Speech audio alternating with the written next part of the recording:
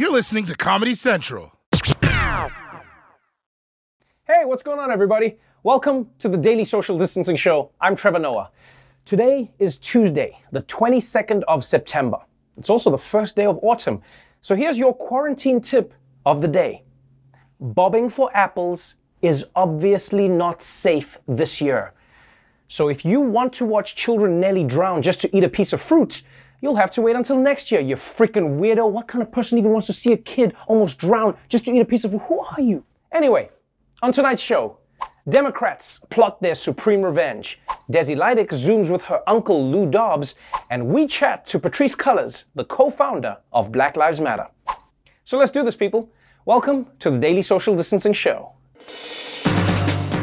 From Trevor's couch in New York City to your couch somewhere in the world. This is the Daily Social Distancing Show with Trevor Noah. Ears Edition. Let's kick things off with the Supreme Court, the world's most exclusive retirement home. In the immediate aftermath of Ruth Bader Ginsburg's death, Mitch McConnell, Senate Majority Leader and failed attempt at baking bread, has announced that he would allow President Trump to nominate her replacement, even though he had blocked Barack Obama from appointing Merrick Garland during an election year. But Democrats still held a shred of hope that they could persuade 4 moderate GOP senators to show some integrity and stick to their principles. And that hope lasted almost a full day and a half. Senate Majority Leader Mitch McConnell secured GOP votes to move ahead with a replacement for the late Supreme Court Justice. Utah Senator Mitt Romney coming forward in the last 90 minutes to say that he will vote, in a statement saying, quote, "I intend to follow the Constitution and precedent in considering the president's nominee. If the nominee reaches the Senate floor, I intend to vote based upon their qualifications." Yes, my friends, even Mitt Romney, the dad you ask when your other Republican dads say no, is going along with Mitch McConnell's plan.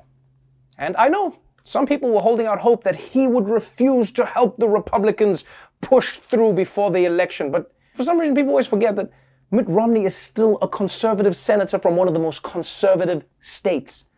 People act like Romney came into the Senate with a pussy hat on, but no, he's only moderate in comparison to Cinnamon Hitler. And getting a lasting majority on the Supreme Court is what Romney and other Republicans have been dreaming about for 50 years. On his bedroom wall growing up, Romney had a poster of Superman, a dancing horse, and an empty Supreme Court seat. Now, with Romney's decision, it means that McConnell now has the votes he needs to fill this vacant seat. And there's nothing that the Democrats can do to stop him, which is why now they're turning their attention on how to get revenge. The Democratic leadership vowing to fight back, even considering increasing the number of judges on the Supreme Court. We first have to win the majority before that can happen. But once we win the majority, God willing, everything is on the table. Mitch McConnell, we need to tell him that he is playing with fire. So I asked Biden a hypothetical question. Would he consider adding more seats to the Supreme Court?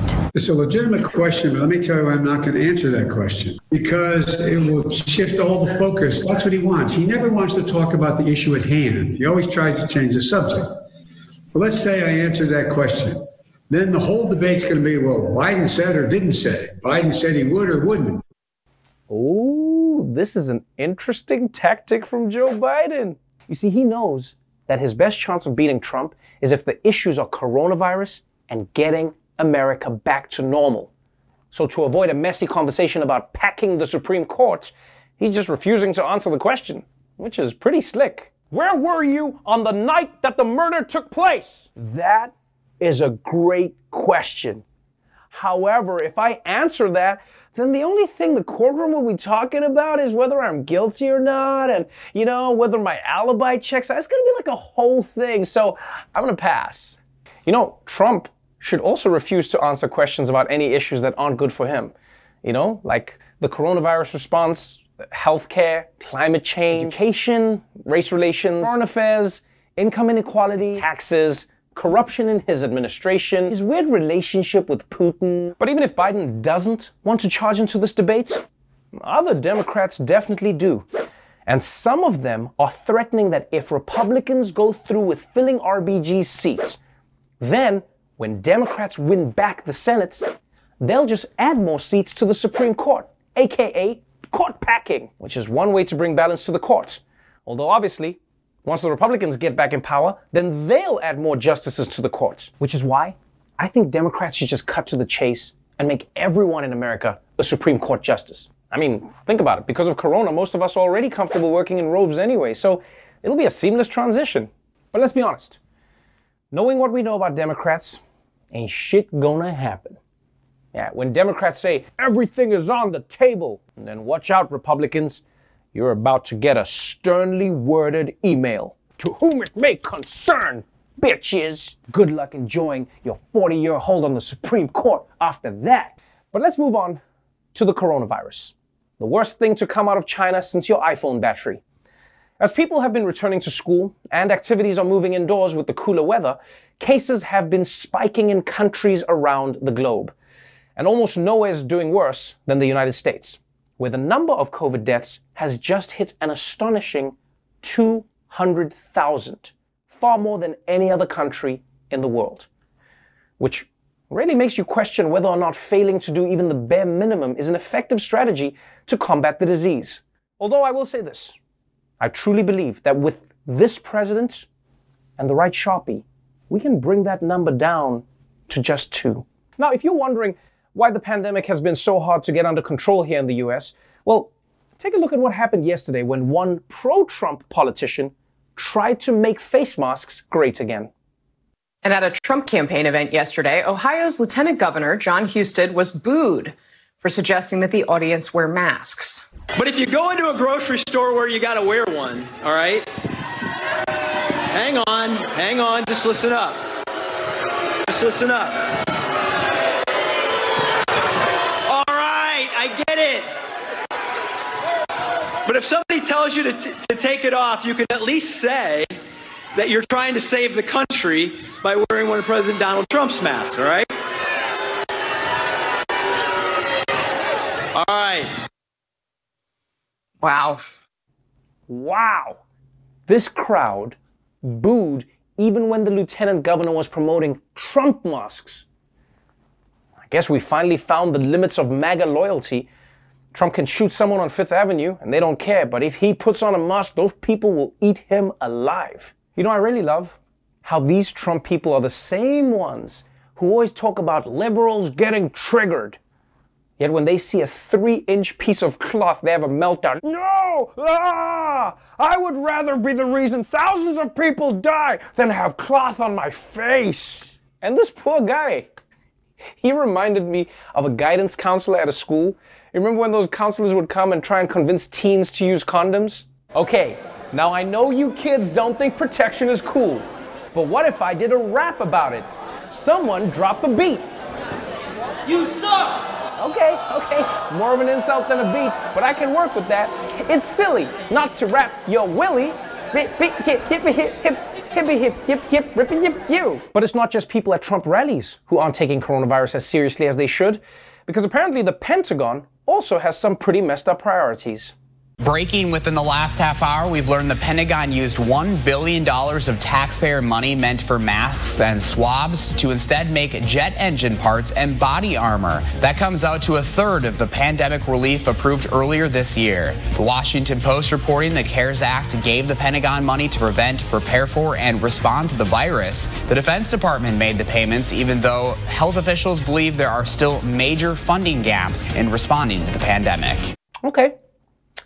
Either the Pentagon just doesn't give a shit, or they heard that corona is airborne and they took it way too literally. But in the Pentagon's defense, in the defense of the defense, get it? Because it's a thing.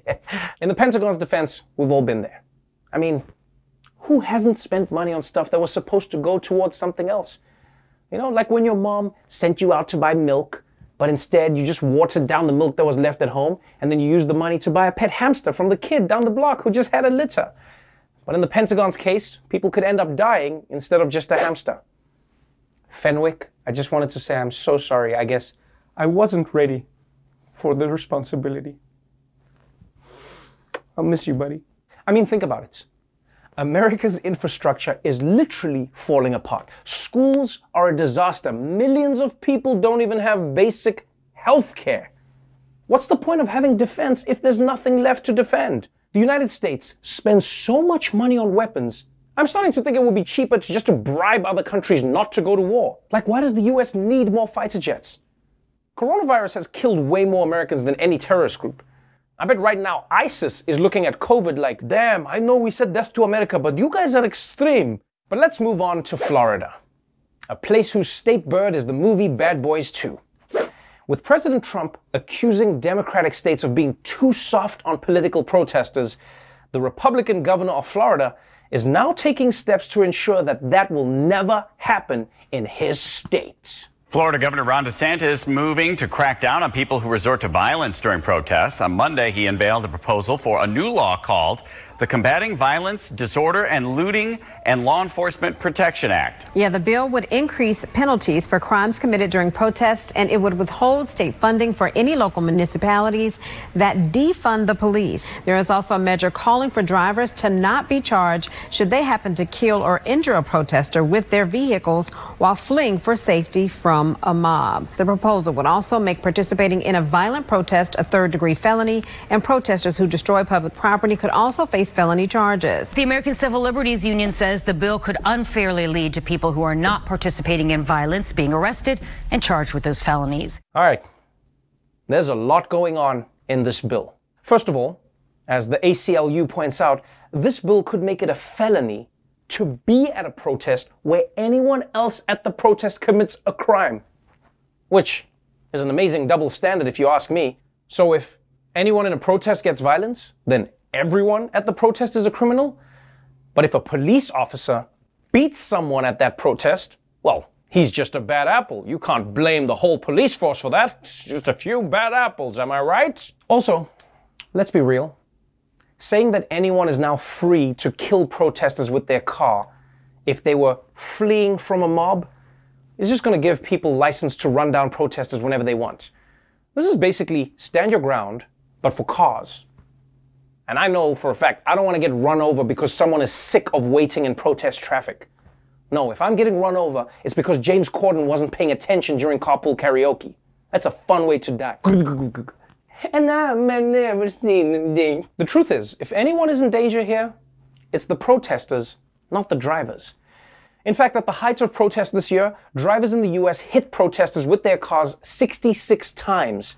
And so apparently the response to this from the governor of Florida is, well, this thing's getting really popular, we better legalize it. So Republicans are replacing RBG. Coronavirus deaths are only going up, and in Florida, pretty soon it's going to be legal to play GTA in the streets. And with all this craziness going on in the world, you probably wish that you could just hop on a plane and take a long flight to an exotic vacation. Well, here's a solution to the first half of that problem. It may have been the fastest selling flight in Qantas history, a 7-hour trip around Australia, where you don't get off the plane at all. Demand is high. Tickets sold out in just 10 minutes. The date of this flight to nowhere and back is October the 10th, and the plane is a Boeing 787 Dreamliner, one usually reserved for international travel. This time, though, it's a long, local cruise. Flights like these have become more common in recent months. In July, Taipei's Songshan Airport began the first of 3 flights to nowhere, where passengers got on board a plane and it never actually took off. Royal Brunei Airlines did a dine and fly sightseeing tour in August. And Singapore Airlines is reportedly considering a new route as well, to nowhere. Hold up. So you buy a plane ticket, go to the airport, and then 5 hours later you're at the same airport? Guys, LaGuardia has been offering that for years. Not to mention, this seems like a giant FU to climate change and Greta Thunberg. All right? People were like, look, Greta, we don't want to pollute the sky, but sometimes you have to fly. And now people are like, yeah, I don't have to go anywhere, okay? I just want to watch Big Bang Theory on a really tiny screen. Sheldon is so funny. Wait, is that Sheldon? Yeah, I think it's Sheldon. I mean, I guess the one upside of this is that you don't have to bring any luggage. Although knowing most airlines, they'll still figure out a way to lose your luggage anyway. But I don't get it. I left my luggage at home. I didn't bring luggage. Yes, I understand, sir. And now that luggage is somehow in Malaysia. We'll give you a $25 voucher to buy yourself an outfit, and we'll call you when the bags arrive, okay? But flying is only part of the air travel experience. which is why Leo Devlin has a new service just for you. Did the coronavirus cancel your summer vacation? You were gonna see the world. Now you're stuck at home seeing your ugly ass kids. Well, pack your bags, because guess what? You can't go to a tropical resort, but you can still go to the airport. Introducing Leo Devlin's Airport at Home. That's right, I'll give you all the stress, frustration, and boredom of flying in your house. I'll make your crib feel like you was at LaGuardia. I'll inspect your suitcase and throw half of it out. No shirts over 3 ounces. Is that shampoo? Man, give me that, little boy. You ain't blowing up my plane. Or stop by the cafe, where I'll give you the world's soggiest sandwich. That'll be $40. I'll take up every outlet so you can't charge your phone. And what's that on your TV? Netflix? Nope. Now it's CNN on mute. And when you've had enough, I'll give you back your suitcase with a weird wet spot on it. Could be blood. Order now, and I'll let in some random birds to fly around your ceiling all day. It ain't but $85. You can get that from your mama. Leo Devlin Airport at Home Institute of Barber Brain. Leo Devlin Airport at Home Institute of Barber Brain. Exit 120 by the fairgrounds. Barbering Institute temporarily closed due to COVID.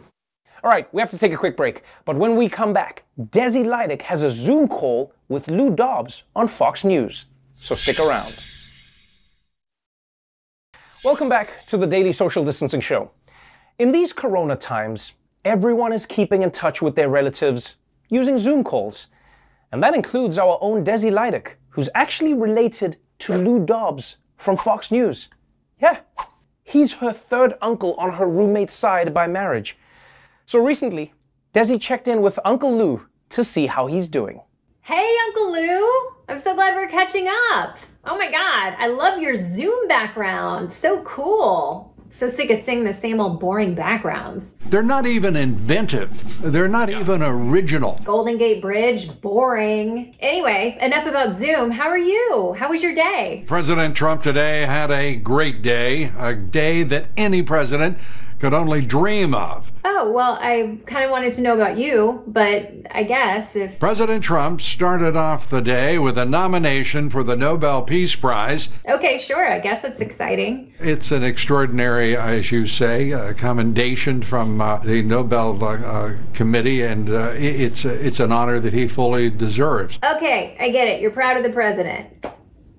What about your kids? I hear they're back in school. What made you decide to send them back? The president pledging to restore patriotic education in our schools. Oh, you mean like the Constitution? Right. Yeah, that's important to learn about. Until this president, there was no discussion of it. Okay, that's definitely not true. Look, Uncle Lou, can I just be honest with you for a second? I respect your point of view in all things. Good. Because I have to tell you, I think you have a bit of an obsession with Donald Trump. Am I right? It defies any kind of logic, reason, or decency. Yes, I know. It has me worried about you. It has the whole family worried. You're even starting to look like him. Here. The hair, the skin. It's delusion of one kind or another. Exactly. And it's becoming extremely dangerous, in my opinion. Your thoughts? Yes, it's dangerous and unhealthy. I'm so glad you're finally seeing it. Wow, this is a really big day for you. And it was a day of many gifts for President Trump. With 55 days till the election, new polling shows President Trump has cut Joe Biden's lead in half. Oh my God, I thought we were having a breakthrough. Okay, take care, Uncle Lou. I'm gonna go have about 7 glasses of wine. Impressive numbers. Thanks to you. Bye-bye. Props to you for trying, Desi. You're a great third niece. All right, we gotta take a quick break. But when we come back, I'll be talking to one of America's best legal journalists about the legacy of Ruth Bader Ginsburg. So stick around. Welcome back to the Daily Social Distancing Show. Earlier today, I spoke with Slate's senior editor and legal correspondent, Dahlia Lithwick. We talked about the legacy of Ruth Bader Ginsburg and what's in store for the Supreme Court. Dahlia Lithwick, welcome to the Daily Social Distancing Show. Thank you for having me. So let's talk about the notorious RBG. Many people are fans of RBG. Few people on this earth can say that RBG was a fan of theirs, but that was your relationship with her. Can you tell me a little bit more about how that came to be? There's no way I can answer that question. It's crazy. But I will say, before I met her, she had told Jess Braven at the Wall Street Journal, asked who she read, and she said she read me, and then she went on to say she liked my writing because it was spicy, which I think is Ginsburg speak for like a little bit sassy and irreverent, but I think that she appreciated that I didn't take the court terribly, terribly seriously, and it was ironic coming from somebody who actually took the court terribly, terribly seriously herself. Right. First things first, let's get it out the way. Do the Democrats have any fighting hope in stopping the Republicans from appointing a Supreme Court justice to that seat? I think first things first, no. I think that Senate Democrats now have a choice about tactics of how to message this and how to use this to get out the vote in the election, maybe, flip the Senate and get the president out of office, and just make the point that all of the sort of internecine fighting about politics notwithstanding, the court is going to be the thing now that preserves minority rule in America. And if you care about that, do something about it in the election. It's not a very optimistic answer, but I think it's truly the only answer I have. As someone who has for many years struggled to understand how openly partisan the court system is in America, is America's Supreme Court system broken? I think that the framers certainly never anticipated that all reproductive rights in the country would turn on the death of an 87-year-old woman, right? I mean, something is broken. And you can parse it several ways. I certainly think that we could say the court is broken because the norms, the Senate norms around confirmation are broken, and that there was, we're talking about Ruth Bader Ginsburg. She was confirmed 96-3. Right. And she sat there and openly talked about her views of abortion and privacy, by the way. It wasn't like she was hiding the ball. So sometime between that vote and Justice Scalia's vote, something happened that got us to the era of 50-50 voting. And I think what happened then became sort of the norm of, we're not gonna seat your justice, Barack Obama, because we're gonna say it's because it's a presidential year, but in 4 years we're gonna say something different. So that norm broke, and I think the sort of heavy politicization of the court as America's football is, whether that means the court is broken or America's broken, I guess is either or. But we need the court, right? We got DACA this year. Title VII now ensures this year that you cannot be fired for being gay or transgender in the workplace. This is a big freaking deal. The court could save the Affordable Care Act. We need the court. And so the fact that the court is simultaneously broken and that it's also sort of the last backstop, that's the really terrifying part. We need it to function. Before I let you go, I wanted to pitch a solution to you.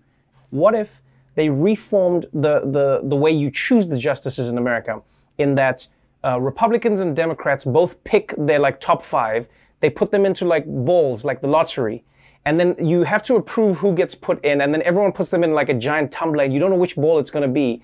And that way whichever one gets pulled out has to be the Supreme Court pick. That's it. That's basically what it is. That way, I was thinking maybe each side would be more likely to pick a justice that they think is a reasonable person, because it could be the other side's ball that pops up. Do you think that would work? I think, believe it or not, there is a serious proposal that's been put forward by some professors that's kind of a version of that would have, an equal number of justices from each side, and then have them choose mutual. So it's a version of what you're describing. And I think there are sort of in the structural reforms category, if that's what we're calling it. There are reforms that look like that. And maybe, you know, like you don't have the Vanna White with the ball, but like I do think that at least you have the notion that everybody has a vested interest in picking good people.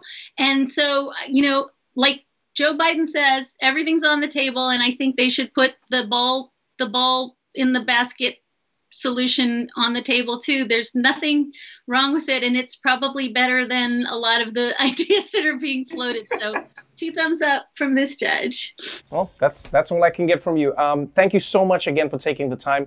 Thank you again for your amazing writing. I would recommend everybody read it, because if they want to know more about RBG and why she was so fantastic, I think there are a few writers people can read that can truly bring her to life the way you have. So thank you so much for joining us on the show again, and we look forward to seeing you again.